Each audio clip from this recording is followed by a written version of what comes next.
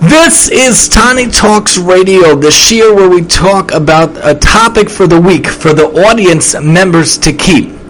You can listen to us on the Google Play app, on the Apple App Store app of the Shiur Enjoyment Radio app that we built with the developers at radio.com. You can listen to us after the fact as a podcast on different podcast forums, including Spotify, iTunes, Google, Stitcher, Podbean, and the like. Of course, YidPod itself is what we're going to be doing as well here. And you can listen to us as well on different podcast forums. You can listen to us in the different apps on the different ways that you can listen to us every week. We try to go through a topic for the week for the audience members to keep.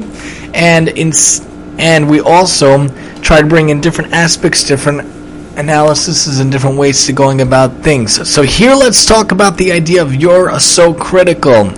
Let's look at the different aspects and we'll see how we can relate it to our life. We are talking the idea of a criticism in life. Not a good thing, not a wonderful thing, not something we want in our life or that anyone would want in their life. Can't you do anything right? I asked you to take out the garbage already. Why is the dish still in the couch? Put it in the sink right now. Do your homework already. Get dressed this very instant. Why can't you just pull your weight already? You're no help. Ugh, I could have done it myself 10 times already. What's the matter with you? What's wrong with you? Are you demented? God forbid, we should never say such things to anyone. These might be just some of the ways we address others, especially our spouses, our kids, our families, and friends. However, when listening to how this sounds, it feels quite harsh. It is quite harsh. Contrary to the famous phrase, "Sticks and stones may break my bones, but words will never hurt me," words really can hurt. Words really do hurt, especially when used to be sharply critical and condescending to someone else. Let's first define what these terms mean in tonight's official topic. From a dictionary standpoint, criticism. You're so critical! Criticism is seen as to find fault with, to judge the merits and faults of, to analyze and evaluate, as well as to find what's wrong with something or with someone. To find what's wrong with something or to find what's wrong with someone. Cynical can be defined as believing or showing the belief that people are motivated chiefly by base or selfish concerns. Skeptical of the motives of others, as well as selfishly or callously calculating, and negative or pessimistic as from world weariness. It could also be seen as distrustful of the motives of others. Further, when we think of one who is a scoffer, which builds on the idea of cynicism and relates to it, the idea of a scoffer can be seen as someone who makes fun of someone or something, often of a religious or moral value, to show or express derision or scorn as well.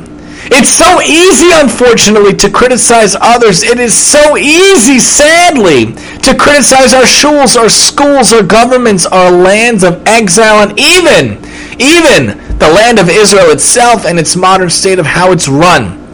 But how easy is it to accept criticism? How easy is it to take in all the mussar to lessons others want to tell us? How easy is it really to do criticism in the right way, or to hold back and not do it at all, especially when it is burning within us to come out?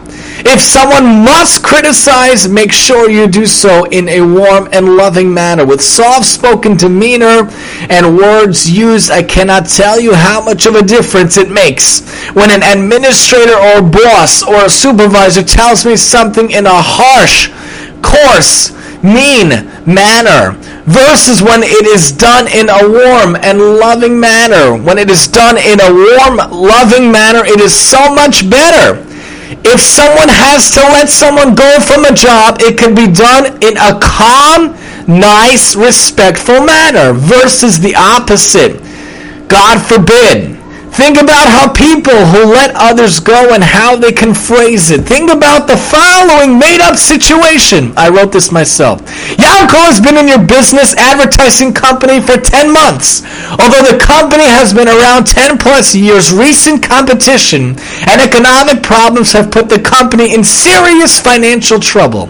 You have cut costs in every manner possible, and as a last resort to use money from a salary to save the company, you had to make the terrible decision of letting someone go to get back that money to save the company. The company has 10 employees, most of which have been with you since the beginning, since the founding of the company, since its inception. Most of them have been there 10 plus years, except for Yankel. So the decision to have to let him go was inevitable in some way.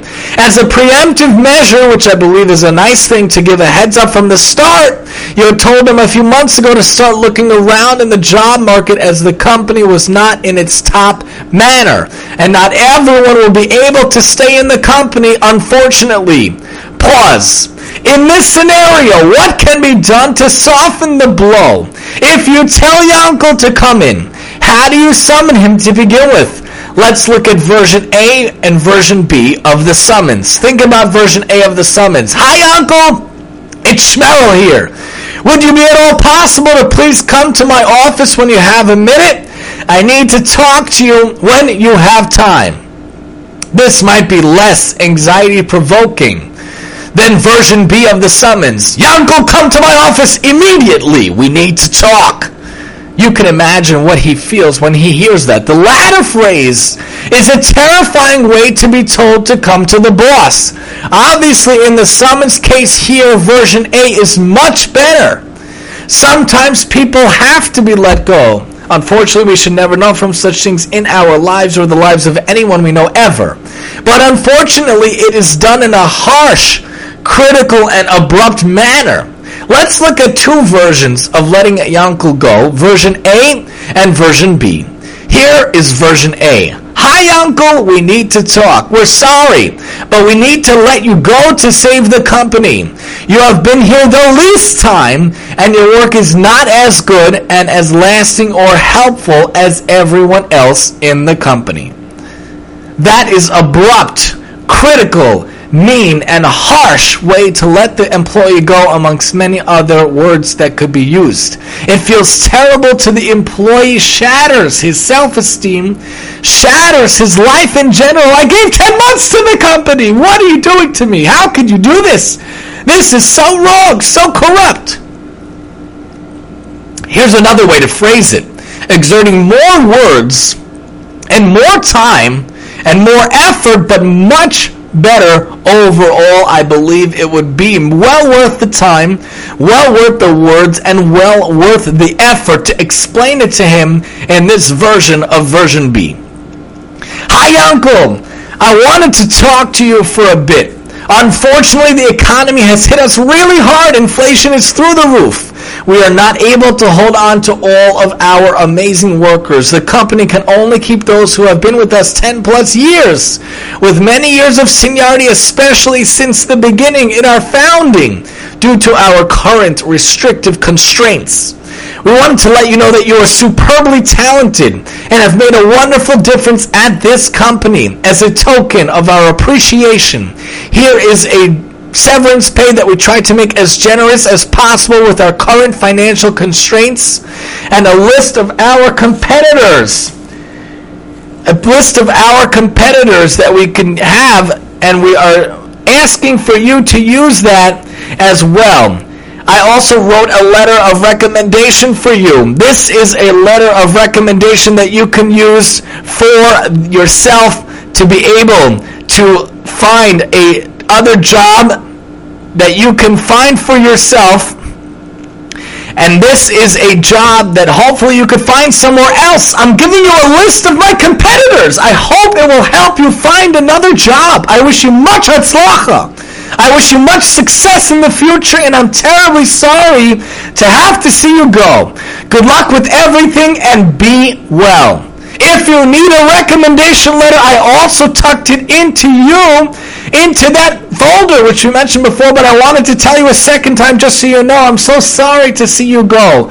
If you ever need anything, please don't hesitate to call, text, or email me at any time. Much hatzlacha with your life.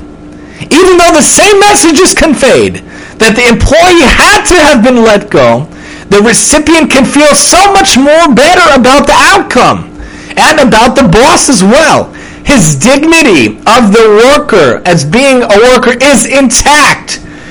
And we can feel good that we let him go in a good way, and the worker can feel good that he was let go in a good way also. And he made a difference. He feels that he made a difference in the company. And he has some wiggle room to look for new jobs thanks to the severance and the options the boss gave him to take with him. How wonderful would it be if we lived in such a world that could happen? Obviously, in this case, version B is the way to go.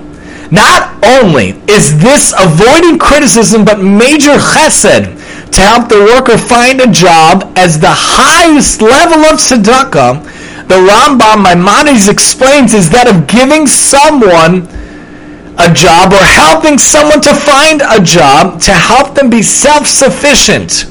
Not to need tzedakah is the best level to help someone. Really, being self-sufficient, being able to care for yourself and your family is the highest. If someone is in debt, if someone has much debt in their life, I could tell you, and many others can tell you, unfortunately, there are some hard times for people throughout the years. The best thing to be is where someone can help you feel self-sufficient. Someone calls your local grocery, loads up the cart for you, and you could still shop like a mensch. You could still shop with dignity, with self-respect. That is the nicest thing I think I've ever heard done in my entire life. What a beautiful, beautiful thing. Someone gives someone else a job. They know they're in major financial trouble. They have major credit card debt. They have major student loan debt. They have major mortgage debt. There's so many debts out there nowadays. There's so much inflation, so many bills. But you help him find a job so he can be self-sufficient. That is the highest level of tzedakah possible. Chabad points out, from the Rambam in Mishnah Torah, Laws of Charity 10, the greatest level above which there is no greater is to support a fellow Jew by endowing him with a gift or a loan, or entering into a partnership with him, or finding employment for him in order to strengthen his hand so that he will not need to be dependent upon others. Helping someone find a job or giving someone something to help them be self-sufficient is the highest level of charity, period. A major, major chesed. A phrase I think often that comes from a Chinese proverb, but of course they probably got it from us.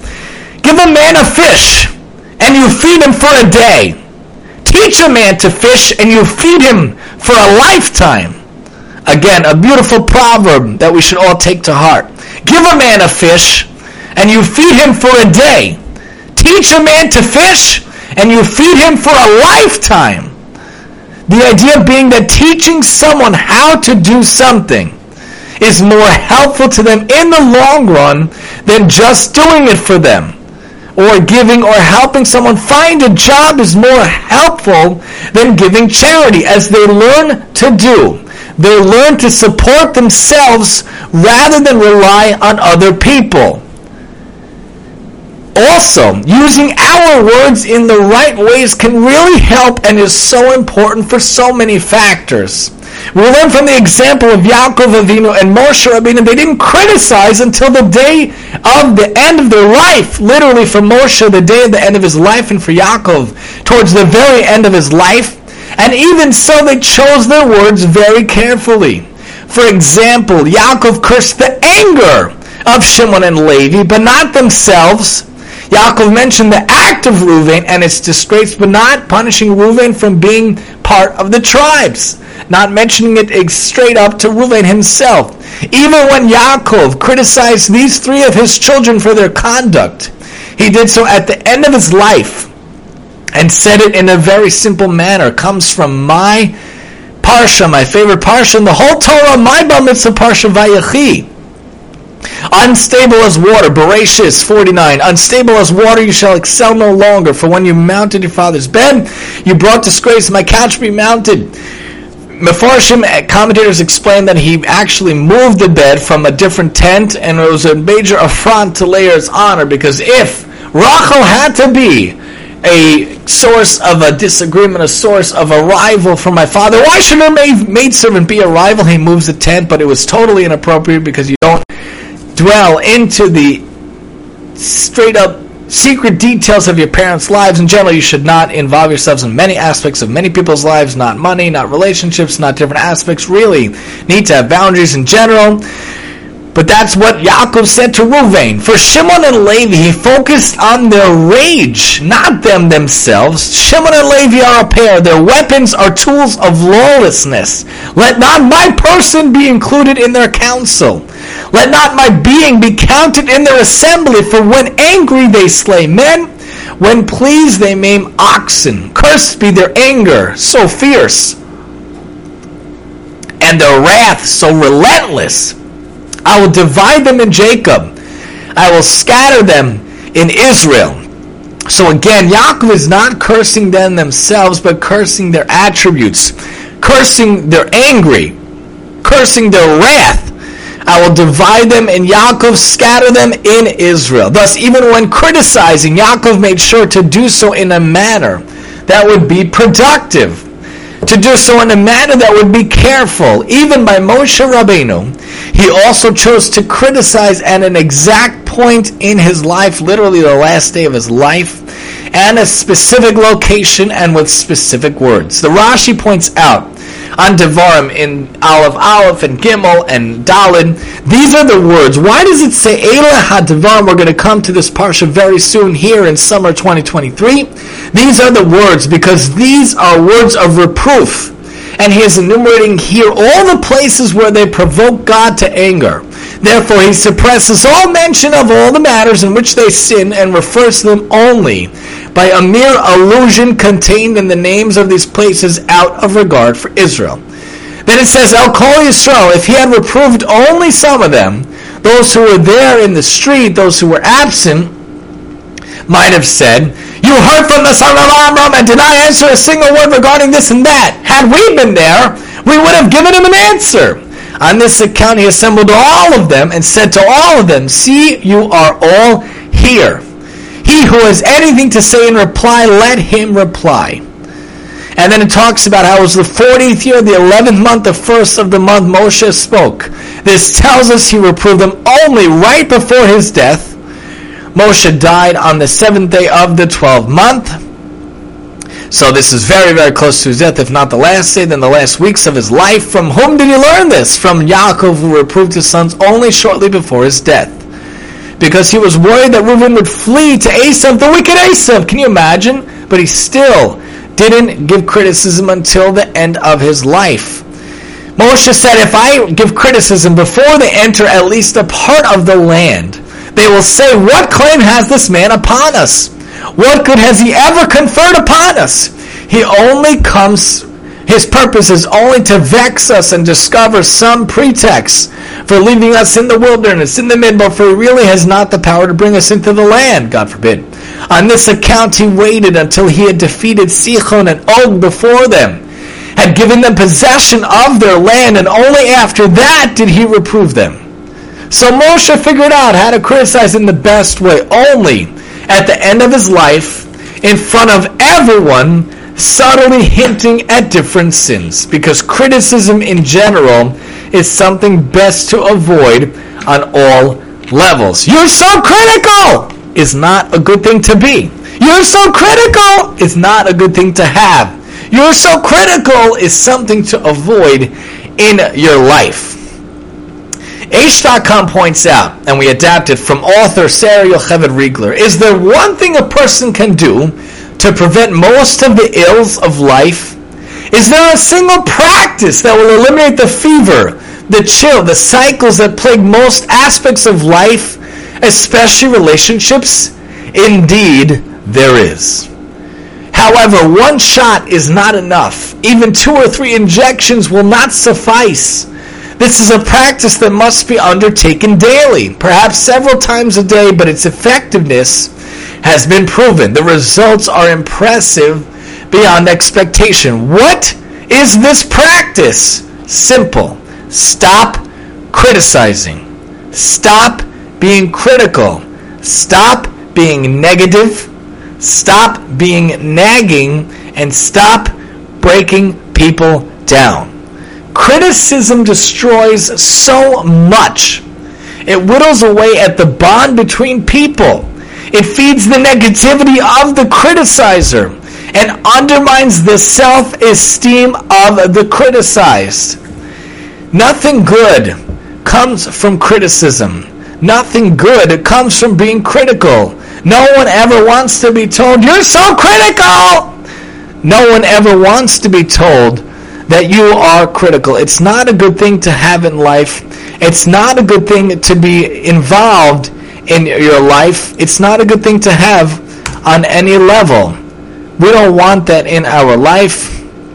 We don't want that to have it involved, and we don't want it to be involved in this aspect. We don't want it to be what is a part of our life. Get rid of it from your life. Get rid of it from your aspect, and get rid of it from your person, and get rid of it from around you. We want to make sure in our life to not be a critical person. We want to make sure in our life to not have criticism. We want it to be in our life that we are doing what we can to be good to others, to be nice to others, and to make sure that we are able to be good in this life. We want to make sure that we are good in this life, that we are good to others in this life. We want to make sure that we can be an aspect of life that is fantastic and wonderful. We want it to be an aspect of life where people want us in their life, where they're happy with us in their life, and they want to see us in their life. If we don't have that, we are missing something majorly. If we don't see that, something is really not correct and really not good in our life. Moshe knew not to do this in his life. Moshe knew, Yaakov knew not to do this until the end of his life. We can get rid of this. Stop criticizing. It's destroying everyone around you. Studies have shown that the human brain is hardwired to negativity. Psychologists call this the negativity bias, the congenital tendency to notice and remember the negative more than the positive. It's a way of life, unfortunately. It's why a wife will remember the times her husband forgot her birthday. We should never do anything like that. Always have it written down. Always have reminders in your house. One of the first things I bought in our house was a What a Difference a Day Makes, personalizationmall.com. And it shows the 3 most important dates: the first date, the engagement date, and the marriage date. You can never forget if it's constantly reminding you and your spouse that it's always there. We even made a sign, What a Difference a Day Makes, for our own room, for each of our kids with their Hebrew and English birthday, because it's a beautiful thing to see. But if you do forget, God forbid, she will remember it for life. More than the 100 times, you shall be zocheh to live 120 years together, but more than the 100 times you remember to give a card or a gift or go way and beyond. It's why a husband will focus on his wife's one extravagant expenditure in a credit card bill filled with her necessary no-fun purchases of food and supplies for the family. Spouses criticize because they see their husband or wife doing something wrong, and they want to stop the egregious behavior. Never are intelligent people more prone to folly than when they criticize in an effort to improve their spouse, because no one ever improves from criticism. No one ever improves from criticism. Let that be the one lesson we learned together tonight. No one ever improves from criticism. Husbands still leave their socks on the floor after decades of nagging. Wives still spend too much time talking on the phone despite their husbands repeatedly pointing out what they should be doing instead. Obviously, there's much better ways of going about both of those things, mind you. but that's not for here and now. Repeated criticism proves the adage, insanity is doing something over and over and over again and thinking you'll have a different result. Wives complain, for 30 years I've been telling my diabetic husband what he shouldn't eat. He's not going to change after 20 years or 30 years or 40 years. It's ingrained in his being. If he loves that sweet tooth, it's not going to change. For 30 years you've been telling him, and you expect a different result this time? Insanity! Insanity! Criticism is worse than merely being ineffective to change your partner. Criticism creates a toxic atmosphere in the home. No one likes to be criticized, period. You're so critical, not a good thing. No one on this earth likes to be criticized, unless they're a masochist, maybe. Criticism estranges the criticized party, who is likely to retreat emotionally or even physically, finding manifold excuses not to come home. God forbid. Criticism also harms the criticizer, who gets caught in a vicious cycle of focusing on the negative, of finding endless reasons to be unhappy, to be angry, to be down. Criticism is a violation of the Torah's prohibition of ona'as devarim, speaking words that hurt another person. So how do you stop criticizing?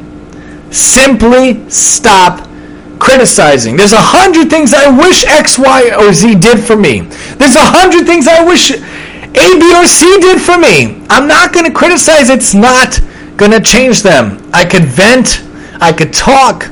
I could work it out with a mental health professional, which I highly recommend for every normal, sane person on earth weekly, because we all have major stressors in life, and it shouldn't be that only a crazy person goes to a psychologist. That doesn't make sense. Everyone can benefit from mental health. Everyone. But the prohibition is ona'as devarim. So the question is, how do you just stop? Cold turkey. Simply stop criticizing. Go on a criticism fast.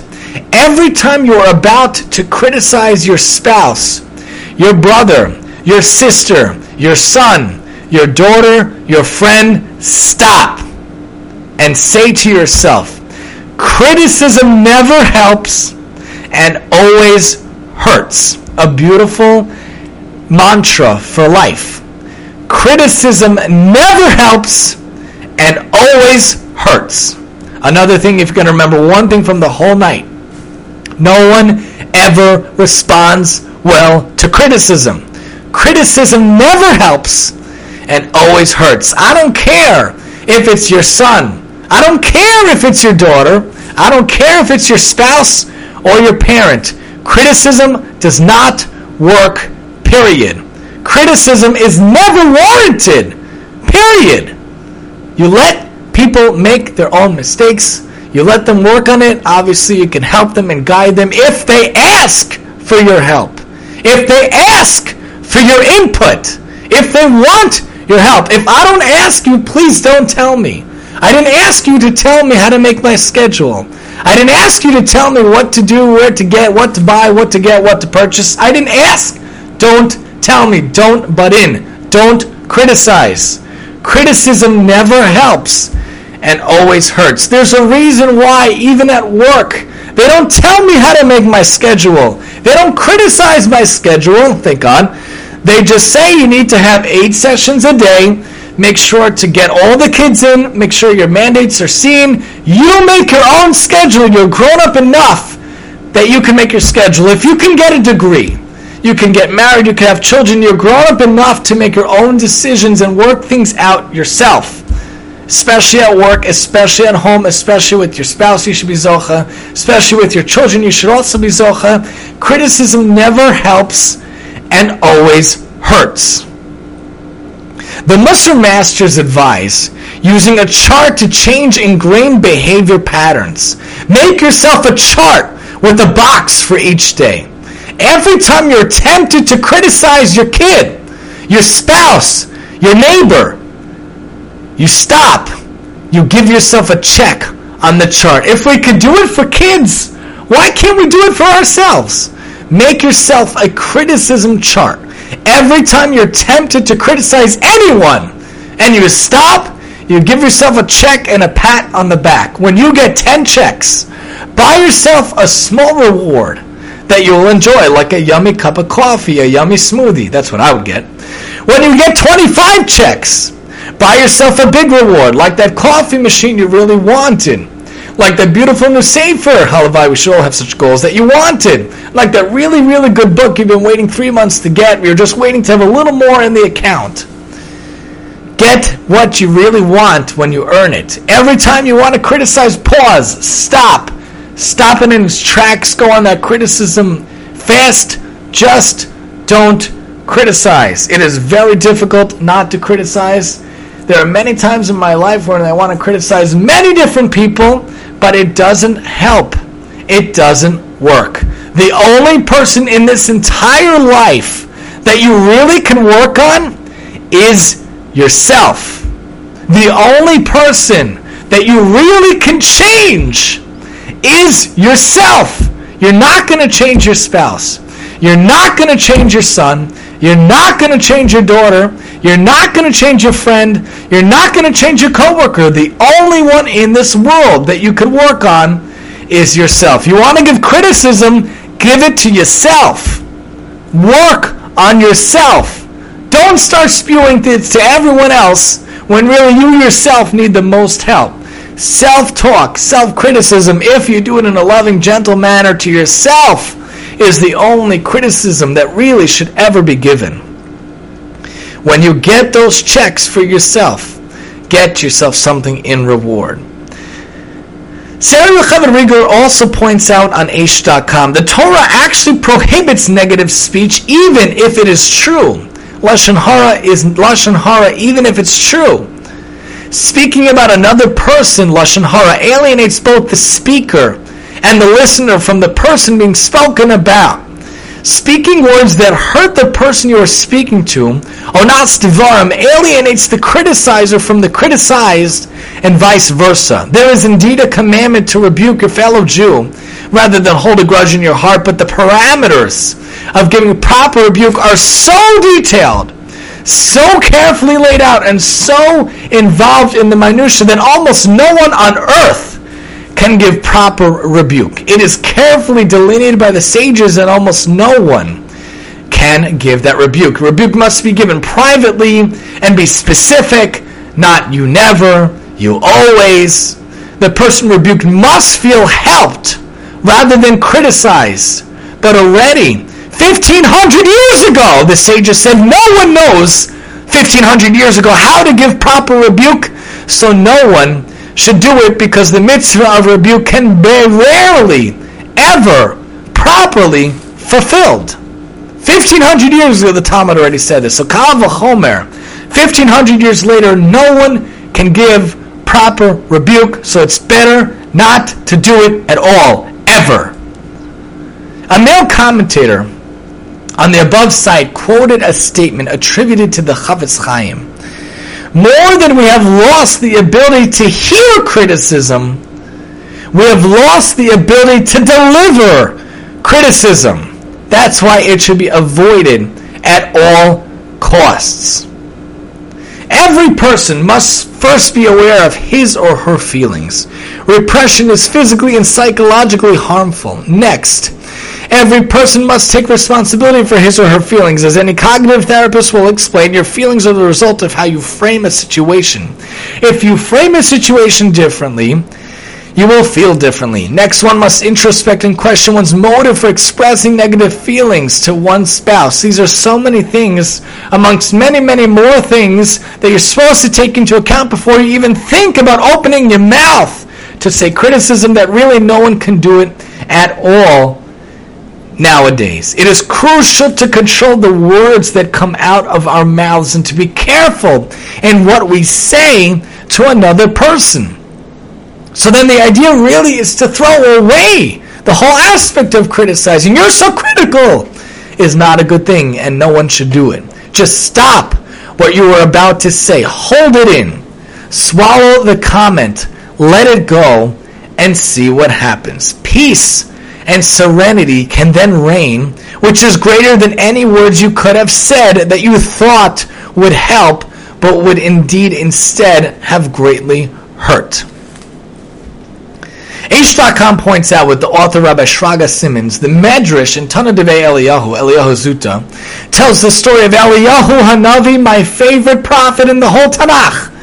We just had one of the stories about him recently because Pinchas was one of the parshas recently here in summer 2023. Eliyahu and Pinchas either share the same spirit or the same nefesh or the same ideology. Eliyahu was a very zealous person, as of course Pinchas was too. So Eliyahu is zocha throughout lifetime, however you want to see it, to meet up with different people, to have to come to brisim and seders. And we see stories of him throughout the Talmud. One time, the Medrash talks about a story of Eliyahu meeting up with a fisherman. The great prophet Eliyahu asks, "Do you study Torah?" "No," replies the fisherman. "I'm just a simple man, not endowed with any measure of talent or intelligence." "Tell me," says Eliyahu, "how do you prepare your fishing net?" "Well," says the man, "it's actually quite complicated. First, I have to select the proper gauge or gauge rope, and then I weave the net in a particular pattern to ensure the proper balance of strength and flexibility." Eliyahu then inquires, "How do you go about actually catching the fish?" "Oh," said the man, "that involves many complex factors like water depth, temperature, speed of the current, season of the year, time of day, type of fish, and location. I've spent years mastering those techniques, and I'm able to earn a good living, thank God, from fishing." "When you get to heaven," Eliyahu says, "you said you plan to testify that you didn't study Torah study because you're just a simple man, not endowed with any talent or intelligence. But your expertise as a fisherman refutes your very own claim. Did you ever hear someone say he doesn't have time to study wisdom, visit his mother, or do volunteer work? Yet what about all the hours of TV he watches?" This is tochacha, incontrovertible proof, and this is something very, very few people throughout history have ever been able to do. Look at the story that H.com points out with Rabbi Ephraim Goldberg.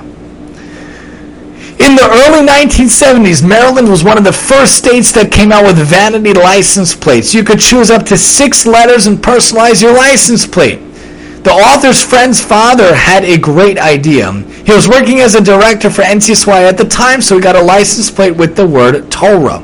He was so proud of that license plate driving around. Every so often, someone Jewish would pull up beside him and honk and wave to show or take pride in their Jewish identity.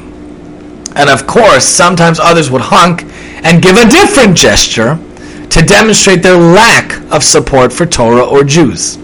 One hectic Friday, the man had an order waiting for him at a restaurant. The hour was late. Shabbos was coming. We all know how difficult Fridays are with Shabbos, especially early Shabbos is in the winter. And there was no place to park. He circled around and around the block once and again, and finally he double parked, turned on his hazard lights, and ran in to pick up his orders, which were not completely ready.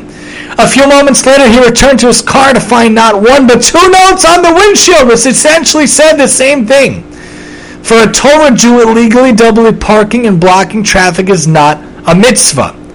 Message received. Just 1 week later, the friend's father was driving and found himself stuck behind a driver who seemed to be moving in slow motion. He sped up to pass him and stared down the slow driver as he did. Sure enough, half a mile later, he stopped at a traffic light, and the other driver pulled up next to him and rolled down his window and said, "You know, a person representing Torah should have a little more patience." That night, the friend's mother saw her husband removing the license plates from his car and asked him what he's doing. "I'm going back to number plates." "But why? You love those plates," his wife said. He related the recent events to his wife and shared his frustration, but instead of offering comfort or support, she challenged him. "So what you're saying is you would rather change your license plate than change your behavior?" He kept the license plates and he worked on changing himself. We can point out to others how to better themselves with using subtle maneuvers or hints, or pointing out their strengths and building on them. Focus on the positive, not the negative. Focus on the strengths and not the weaknesses. Even psychology has learned this over the years, way later than the Judaism, of course. I remember learning as a psych major in YU about positive versus negative reinforcers and punishments. The field of psychology has studied that positive reinforcements, which means to give something to see more of good behavior, verbal praises or primary reinforcers like a snack or a food, or secondary like tokens or money or gifts, is better than any negative reinforcement in life. Negative reinforcement being removing something to see more of the good behavior, like less chores in the house because your son did well on a test. And of course, reinforcement is better than any punishment, good or bad. Positive or negative punishment, really. Positive punishment is giving more homework to decrease tantruming. Positive punishment. Negative punishment is losing TV privileges to decrease tantrums. You're taking something away to decrease a behavior. That's negative punishment. Punishments or negative reinforcements don't really work nearly as well as positive reinforcement. Being positive is always better. Rule of life. This works with talking to others, praising what they do instead of criticizing what they don't do. For example, instead of saying, "Honey, why can you never help me in the morning? It's so hard for me. You never help out and it ruins my day." This is very negative. This is very critical. This is harsh and not helpful. If they ever do end up helping, say, "Honey, thank you so much for helping me get the kids ready today. I can't tell you how much it helped and made my day so much easier."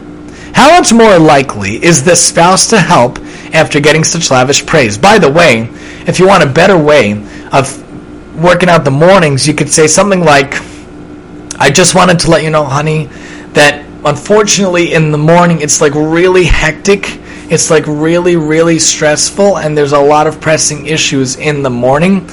It would be so wonderful and so kind of you if you could help me just for a few minutes for a few things in the morning. It would literally change my day. You know, my wife herself has a very hectic morning always throughout the year, especially when I work summer school, which I believe I always try to do. And when the kids have to get to camp and then we got to drop one off, it's very difficult. So she tells me, well, it would be helpful in the morning. Do you mind setting up the stroller for the baby's nap? Do you mind putting on the sunscreen on the kids before you go? Do you mind making sure their bags are packed? These little things could be very helpful to my morning. Instead of being harsh, like the example, "You never help me in the morning. It ruins my day." That is never going to work. It's never going to happen that someone's going to help. But if you say, there are a lot of things, little things that need to be taken care of in the morning. If it's possible for X, Y, or Z, that would be super helpful to my day.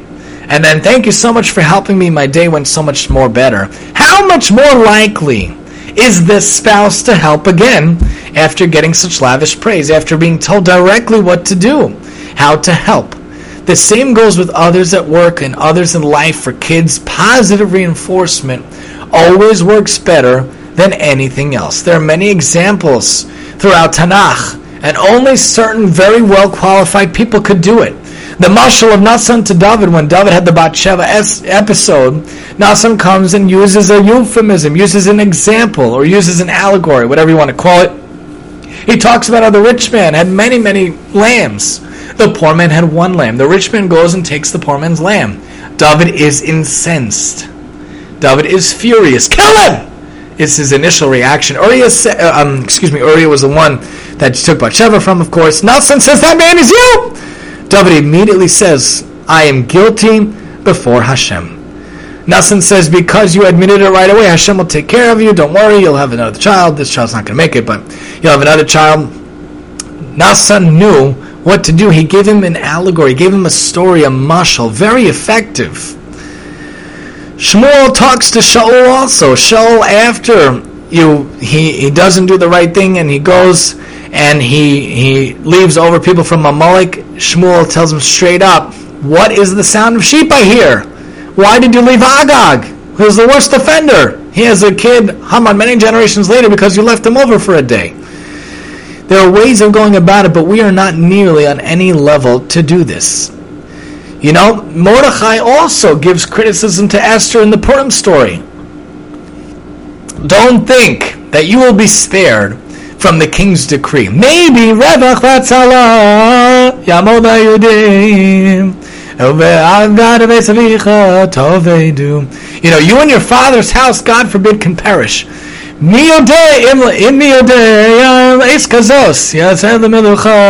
like that. Who knows, at this point in your life, Hashem put you in this position. Why do you think He put you here? Maybe this was the reason why you were made queen of all the thousands of people in the world. Achashverosh chose Esther. Why? Maybe because of this point in your life. This is what you were meant to do in this life. One key message, one key phrase literally changes around the whole story. Because Mordechai knew what to say. Hashem Himself teaches us how to talk with others to try to get this to happen. In Bereshis, He asks Adam, where are you? He knows where he is. But Adam and Chava had a sin, so Hashem tries to get them to open up. He talks to Cain. Where is Havel? He knows where he is, but he's trying to open up the conversation.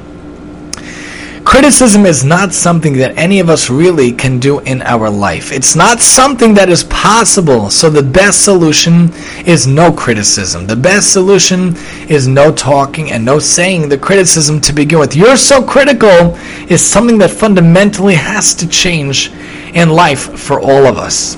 Additionally, besides for not giving criticism, we should make sure not to be a cynical person or a cynic. I talk about this a lot in the optimism, let's be optimistic shir, which we might bring back, God willing. The key figure of that entire talk, of that entire shir, is Rabbi Akiva, the great Rabbi Akiva.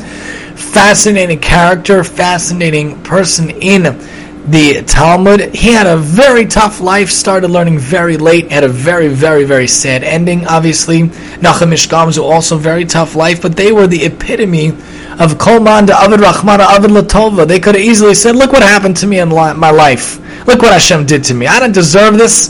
They could have been cynical. They could have been a cynic, but they were the greatest role model for positivity. A cynical person is not someone anyone wants to be around. A positive person is much better to be around, much better to be in general. It really makes life feel more pleasant for all people in life.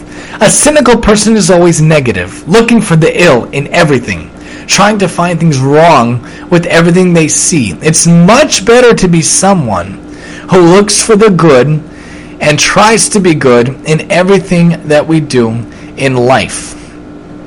You have to be a good role model in life, and that comes with interactions as well. I try at work, I dafka wear my kippah. I want them to know that I'm Jewish. Outside of work, of course, I try to wear a hat for safety reasons. I don't always work in the best neighborhoods. In my 8+ years here in 2023, working Baruch Hashem for the DOE as an OT pediatric, but in life, when I'm at work, I try to be very positive and helpful and interactive and doing what I can.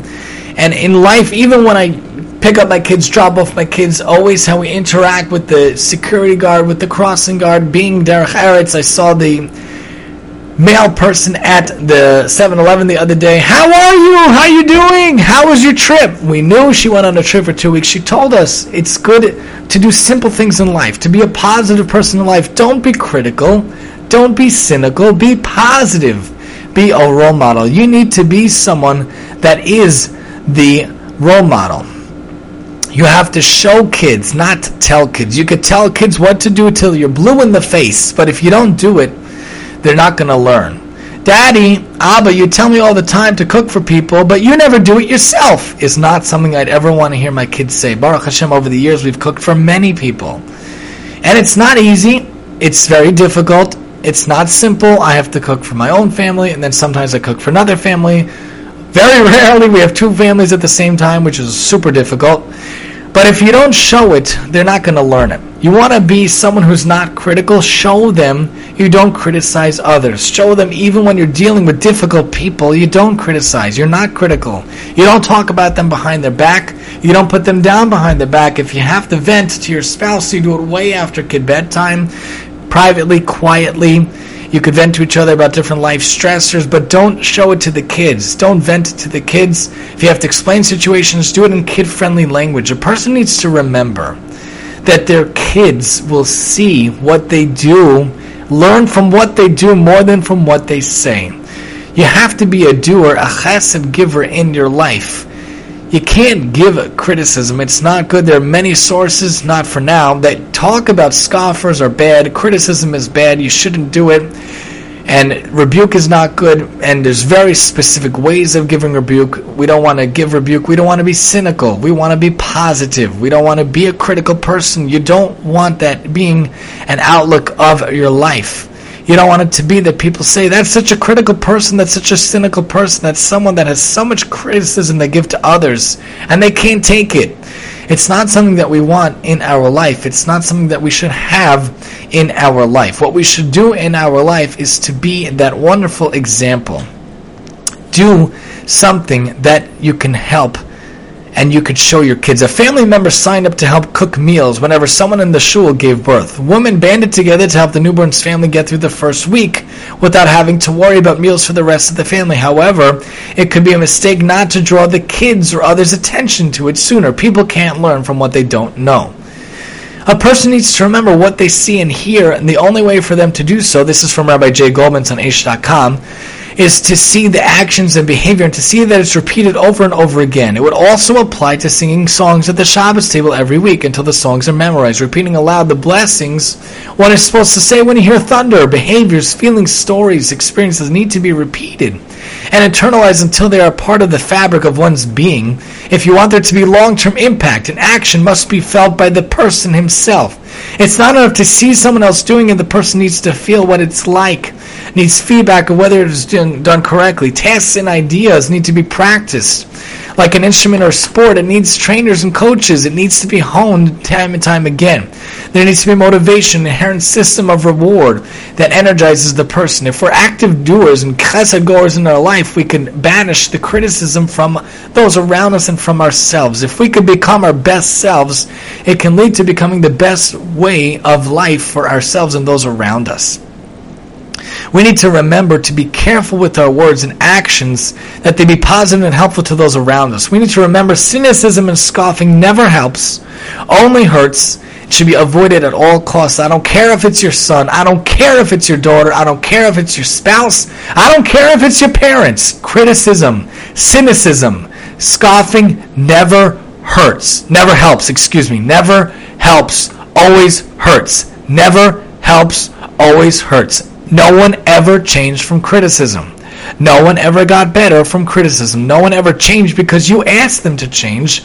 People change from within themselves. Scoffing and cynicism leads to much negativity and destruction in the world. Make sure to rid it from around you. Be careful with whom and how you criticize. Use loving, gentle words if you must, in a soft-spoken manner. And if you're given criticism, by the way, a key life hack is not to respond. Or respond softly. I had a very, very aggressive boss for a couple of years in the DOE. She was not nice, very intense, loved to downplay people and talk down to people. Do you know what got her to stop talking? No talking in response. Why did you do this? Tani, I told you get this ready within 5 minutes or I'm calling the parent. I'm going to tell him you took him during reading. I'm going to tell him you took him during math. I'm going to tell him that you don't have any work. Where's the work? Show me the writing. Show me what you've been working on for weeks. That's not what an OT does, by the way. We work on hand skills. It could be Play-Doh, it could be cutting, it could be writing. I'm not always going to have student work like I'm a teacher. OTs are not teachers. We're different. But the best response was no response. Or the best response is a soft response. Tani, why don't you do this better? I'm sorry, ma'am. You're right. But I wanted a rise out of you. I wanted you to argue back. I wanted you to yell back. I wanted to write you up for insubordination. They want the rise out of you. People who are aggressive, people who are narcissistic, people who are critical, and I hope you'll change. I can't change you. You can only change yourself.